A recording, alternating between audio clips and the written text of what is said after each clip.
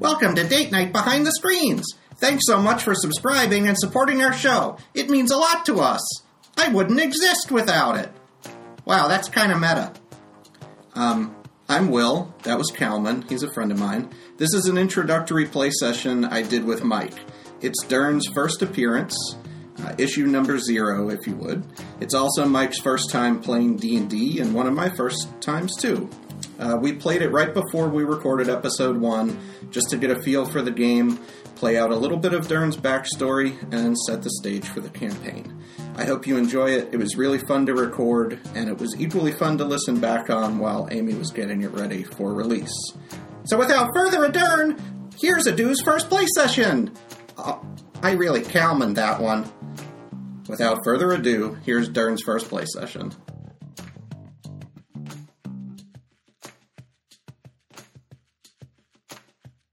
What do I roll to turn off the recording? Do I roll a d20? I rolled a 15. That should turn it off, right? It's my skill in recording is -8, though. So that's a 7. You take one finger and put it on the trackpad and bring it over to the square and click with Which one. finger? But is this a radio? Now Mike is getting the look. Yep. Okay, so you see how to do it, and then you press the thing, except I'm not pressing it right now because we are recording. Okay. Okay. All right, good. Okay.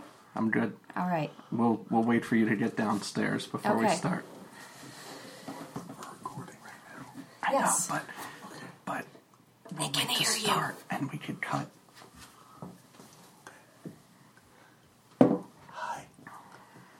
Welcome to NPR. This is NPR with Dern Hammerstone. All right.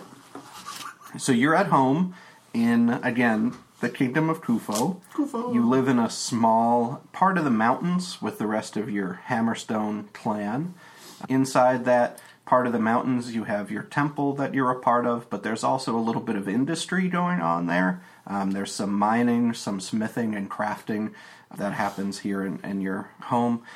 You live very near to the coast of Kufo, even though you're in the mountains. It's just sort of a half-day journey down to the coast. You've spent the day helping to load supplies on a wagon. Everybody is expected to help. It's only a couple times a year that you guys send out your supplies on a big trade ship that comes in from a place called the Shield of Kufo, which is an island off the coast where there's a big naval presence, one of the largest ones in the world. This place that's largely run by humans who share your kingdom with you. They live mostly on the coast and are seafarers, but you've dealt with a lot of them since you're so close to the coast. Further into the middle of the kingdom, it's more mountainous, and it's pretty almost strictly dwarven in the middle. But this is a really special day. Actually, the next day will really be the special day. It's almost like Christmas, when the elves are finally done building all their presents and they've sent them on the sleigh. That's kind of the feeling that you guys have after you're done loading up all these supplies on the wagon. But you're also really tired, and you go in for the night. And it's just kind of a normal night sleeping. You have a kind of rocky outcropping that is your bed with a little bedroll on it. And in the middle of your sleep, there comes a dream. And in this dream, there's the voice of your patron goddess, Atalanta. Not Atlanta, Atalanta. Yeah, who's the goddess of balance. And she speaks to you and she says, Dern. That's your name. That's not her just being like, Dern, you're good looking in your sleep or anything. It's just Dern. Yeah, this is going to be a long campaign, Dern. Dern Hammerstone. Lead the caravan to the coast in the morning. You must be the one to lead it.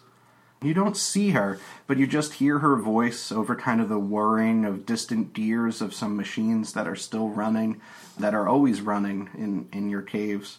You know that it's her, though. You've never seen her in your mind. For you, she's you've never seen her. To you, when you think about her, she's probably like the perfect dwarven woman, stout and strong, with her whiskers perfectly groomed, you know. So you have that picture of her in your mind, and you just can't get it out. She just keeps telling you, you must lead the caravan to the coast in the morning. You must lead it. It's probably the clearest message you've ever heard. I don't know how much interaction you've had with your goddess in the past. It may be even the first time you've heard her voice clearly telling you to do something, but you definitely know that it's her will for you to go. So you really can't sleep that night, and you just find yourself sitting in the entrance to the cave next to the wagon that's been loaded up and ready to go, just kind of waiting for dawn. It's been a long time since you've seen a sunrise, living here under the ground, but through the mouth of the cave you see one, and it strikes you as being extra important because of kind of the message that you've received. And that's where we begin. You're sitting in the mouth of this cave next to the wagon, when an uncle of yours, Gimhurt Hammerstone, comes up from lower in the cave. He's a very strong-looking dwarf with pale gray eyes, and he enters the room where your loaded wagon is, and he seems surprised to see you. Hey, Dern, what are you doing here so early in the morning? Oh, Uncle Gimhurt. It's a pleasure to see you. Don't see you up this way many times. No, but I lost the lottery. I'm supposed to lead the wagon to the coast this morning. Well, I mean, I know the merchant class normally goes, but it's good that they have a protector. But I tell you what, how about this time I take the wagon? You? When was the last time you were out of the cave, laddie? No, I know, Uncle, but listen, I had a dream last night. The goddess herself came to me. My accent keeps shifting. Yeah, here. there's going to be So I keep going from just like Irish to a Gerard while Butler. till you get your character voice down. And mine are going to switch 1,000 times Yeah. for each one of these guys. The goddess came to me, and she told me to lead the wagon myself. And I know you don't especially enjoy the duty, so I really feel I need to do this. I don't like fresh air or open spaces or any of that nonsense. I don't know how the humans do it. No. Or the merchant class, for that matter. Well, say no more. If you want to take the wagon, I'll take over your daily responsibilities. I appreciate it, Uncle. I think this could be very important. Well, you don't have to ask me twice to stay here. But let me see what the omens tell for you. And he gets down on his knees and there's like kind of a horrible pop noise and kind of his, my old knees, he says, these things. I know. He says, I just better off staying down here on the ground and under the ground. He throws a couple of gems on the ground, kind of unceremoniously. Here, we have Foley work for that. And he says, oh, this is odd. He says, the gems say, wheel, that's good, that's fortune, but they also say, woe. Just be extra careful on your journey, laddie. And Moradin will keep you, he says, and Moradin is his god. When he says Moradin keep you, he kind of reaches his hands out and waddles back up to standing with another pop of his knee, and a kind of pale yellow light comes out and wraps around you, and it imbues you with a power that will last through your first combat. You can make a note, this is a temporary effect. You'll be able to receive maximum healing from any healing effect. So if a healing effect says 1d8, you'll get all 8. And you'll have advantage on all saving throws against death. So that would be a fail-safe in case something bad happened to you. It says, I don't think you'll need this on your short journey to the coast. But just in case, though, it's more woey than wheelie, he says. Oh, Uncle, I appreciate it. However, I see great fortune in this because the goddess herself, weal and woe, the two balance each other. I see this as great fortune, Uncle. He just kind of nods his head a little bit and he says, yeah, I see it as great fortune too, because I get to stay in the cave, he says. And he starts waddling back down, and he just kind of gives you a wave and says, good luck, laddie. And Oh, Uncle, one more thing. yes? I see the balance in this decision as well, Because, yes, you get to stay here in the mountain, but you have to go home to Auntie. Oh, would you like to reconsider?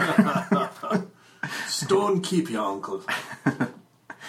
Moradin keep you, he says, and goes back down further into the cave. So there's a ram nearby that you would hook up to this wagon to help pull it. So you can, I guess, go ahead and roll animal handling. We'll see. That's a D20. And you add your animal handling modifier. Which is nothing. 20. So that's a crit. So this ram is like your best friend. Whew, harness on. Basically, you just point at him. I just threw the harness in his general direction. You don't even have to. You just point. And he goes and slips into the harness. And he actually says, I'm ready. This is going to be the one crit awesome roll I ever get. Yeah, for My stats hooking are the an ram up. indication. All right. So the ram is so raring to go right now. You've never seen him so excited. And he takes off at a pretty good clip out of the cave. There's a path ahead that leads down to the coast. And you know it's just about a 2-hour run down there. As you head down the mountain, it's a pretty nice day even for being outside. And there's a nice crisp breeze blowing through the trees. It's autumn. So it's nice and cool. It's not one of those, sweaty dwarf-legged days that you're not very fond of. No dwarf is. But you get down to the coast, and there's actually a bunch of people down there from different places around, not from your cave, but from different villages around this area. This is a day where not only your village is very expectant for the ships to come in, but many of the others are. There's a lot of people there because some of them have family who are on these ships that come in, who are some of the traders and sailors. Others are there because they have things that they'd like to trade or they'd like to send, export, or they're expectantly waiting for new supplies to come in. So there's quite a few people there. And just kind of like clockwork on the horizon, there are the ships from the Shield of Kufo. These are really impressive human-made vessels with big sails on them, most of them 3 masts or more, and they're starting to pull in. They've got a big shield on each one of the sails. So you just head down to the coast and you're waiting. There's a place for them to dock there. As the ships come in, it's kind of quiet, like people don't come out of the ships right away, and some of the people start looking around, kind of wondering why people aren't jumping off the ships like they usually are. They're usually pretty happy to be back, and a few people spring off to go see their family. What do you want to do? Do you want to just hang out and wait, or? Do I need to roll or something to see? I mean, that seems like a suspicious circumstance to me, but... Right. Yeah, you can roll a perception check if you want to see what you notice about things. That would be what you'd do. Okay. 14. All right, and do you add anything? You would add your wisdom modifier to perception. -1. Okay, so with that, you definitely know that this isn't normal, and you see just for a second, it seems like you see somebody hiding back behind the mast of one of the ships. That's probably not normal. All right. Is there... Oh, I was just going to say, as you're standing there and you notice this, you see some of the kind of villagers from the different villages. There's some just regular people and some kids. They start inching closer to the ships. Is there like a local constable, anything? Yeah, there's a few guards who are here at the docks. There's not too many. There's a guy standing there who's got a spear. There's another one who has a bow who are kind of mulling around there near the docks, and they're the ones closest to where the ships are. They're actually starting to tie them down. I just approach the closest one. Okay. So that'll be the guy with the bow, I guess. He's still on the shore. And he says... Human, I'm presuming? Yeah. Most of the villagers here are humans. You're next to the guy with the bow, and he just kind of looks at you. He says, well, they're here. Laddie, don't you think it's a bit weird that no one's gotten off the ship yet? And I swear I saw one hiding behind the Just sails. as you say that, you hear the thwang kind of noise of a crossbow being fired. And there's one of the kids who was inching up close to the boat, gets a bolt in his chest, and he falls over down into the water. I'd holler to arms. Yeah. Right after that crossbow bolt hits the kid, there's like a pause for just a second where people are wondering what the heck happened, and then it's just kind of chaos, and they start running away from the shore. But they're on the docks. Some of them get pushed into the water, into the shallows, so now they're really slow. As they do that, and you're readying your arms, I guess, so pulling out your warhammer, you start seeing pouring off of the ships are some orcs who definitely were not the original owners of these ships. Roll a perception check again. 14. Okay. You see, this is obviously, for one, this is weird. You know that this is strange that they would have these ships at all, because the orcs are not generally super organized to be able to take ships of this size. And this is clearly nicer than what that filth normally goes with. Yeah.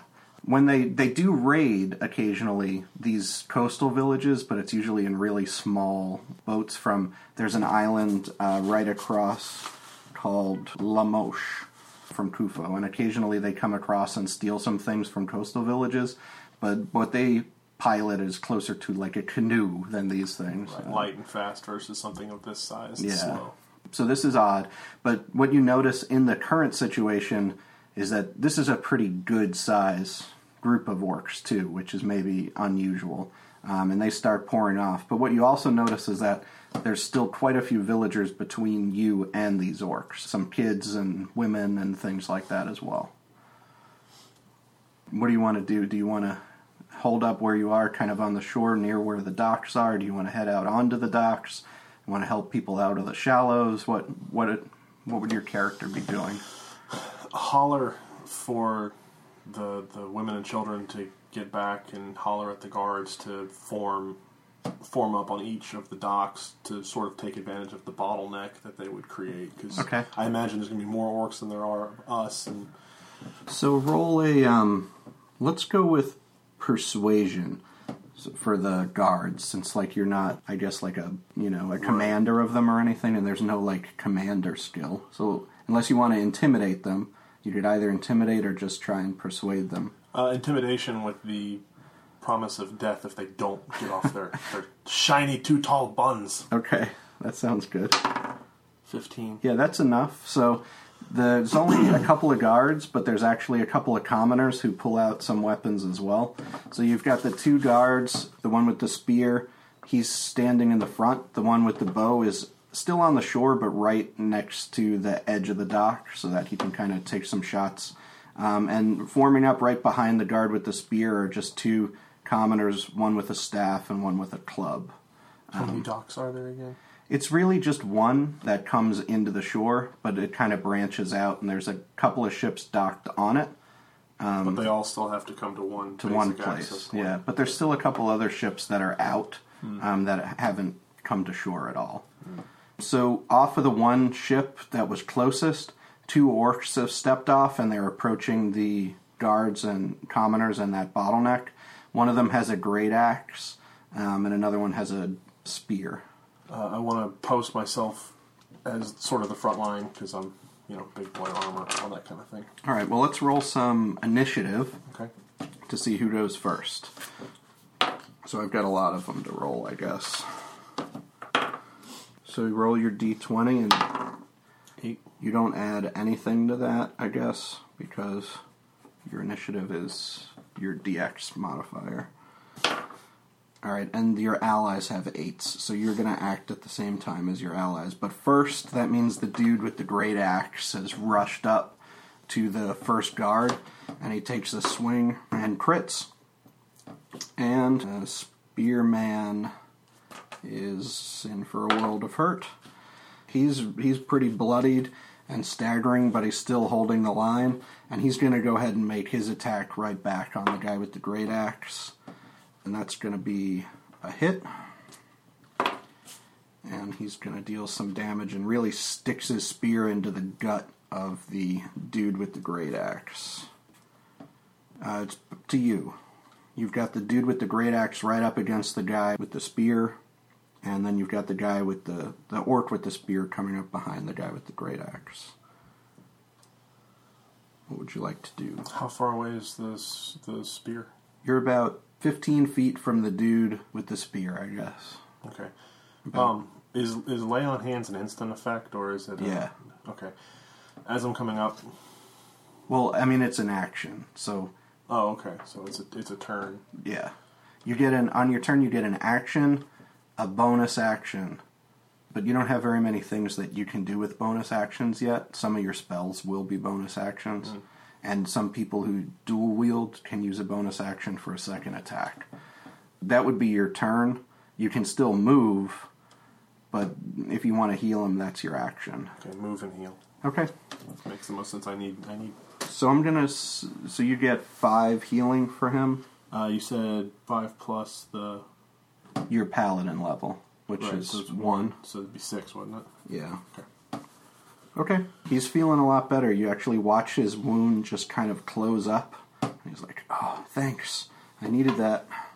So the dude with the bow takes a shot, and he hits the dude with the great axe also, which is good.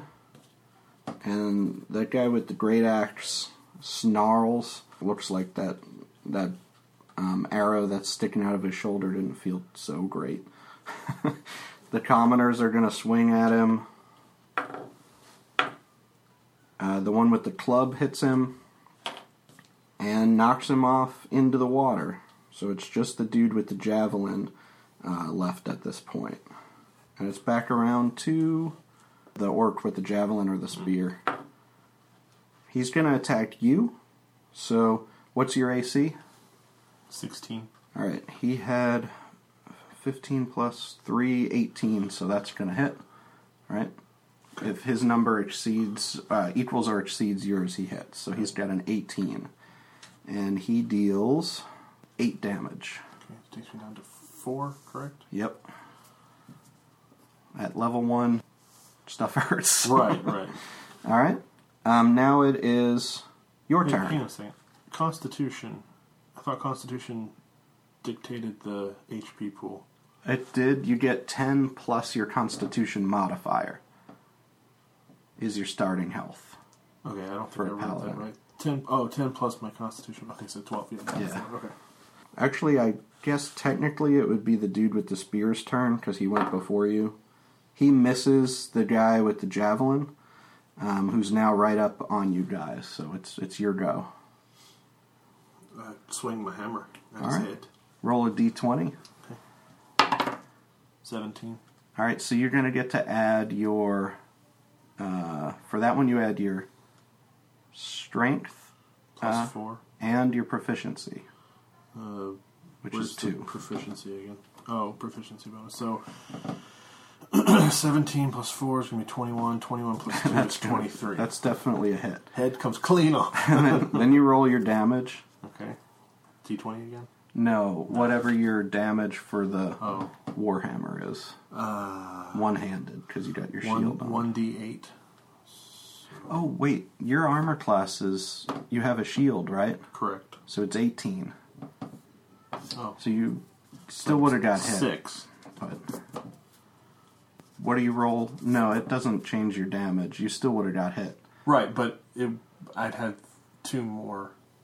Oh, no. Okay. It's just whether or not you're hit, not how much you get. That's why we're doing an intro thing, too, to just get used to playing. I got you. So now you roll whatever your damage die is for a one-handed attack with a Warhammer. 1d8. That's the one that looks like this. Yeah. 3. And is it plus anything or just... Just 1d6? Okay, 3 damage. That's the first time this guy's gotten hit, I think. What was his health? Okay. Your other allies get to go again. The guy with the bow misses. And the commoners... I had 2 critical failures there, so we're going to say one of the commoners falls into the water. And he's trying not to drown. I can't swim! And it's 3 feet deep. Humans. Well, for you, that would be over your head. But for him, he should just be able to You're like stand 4 feet up. tall. Yeah, you are. It's just a size joke, all right? Alright, so this will be back to the spear guy. He's going to take a stab at you. That's 15 plus 3, 18. Oh no, he's plus 5 to hit. 20. That's going to beat your AC, right? Right. And you are now unconscious. Oh boy. What did the uncle's thing do? You'd get the maximum effect of healing and advantage on death saving throws. Okay. So that would take you to being unconscious, Okay. because you'd be at less than 0 health, but that doesn't kill you. Right. But so far as you're concerned, since there's nobody else in your party, that's the last thing you remember from this intro. Okay? Okay. And when you wake up, that's when the game's going to start.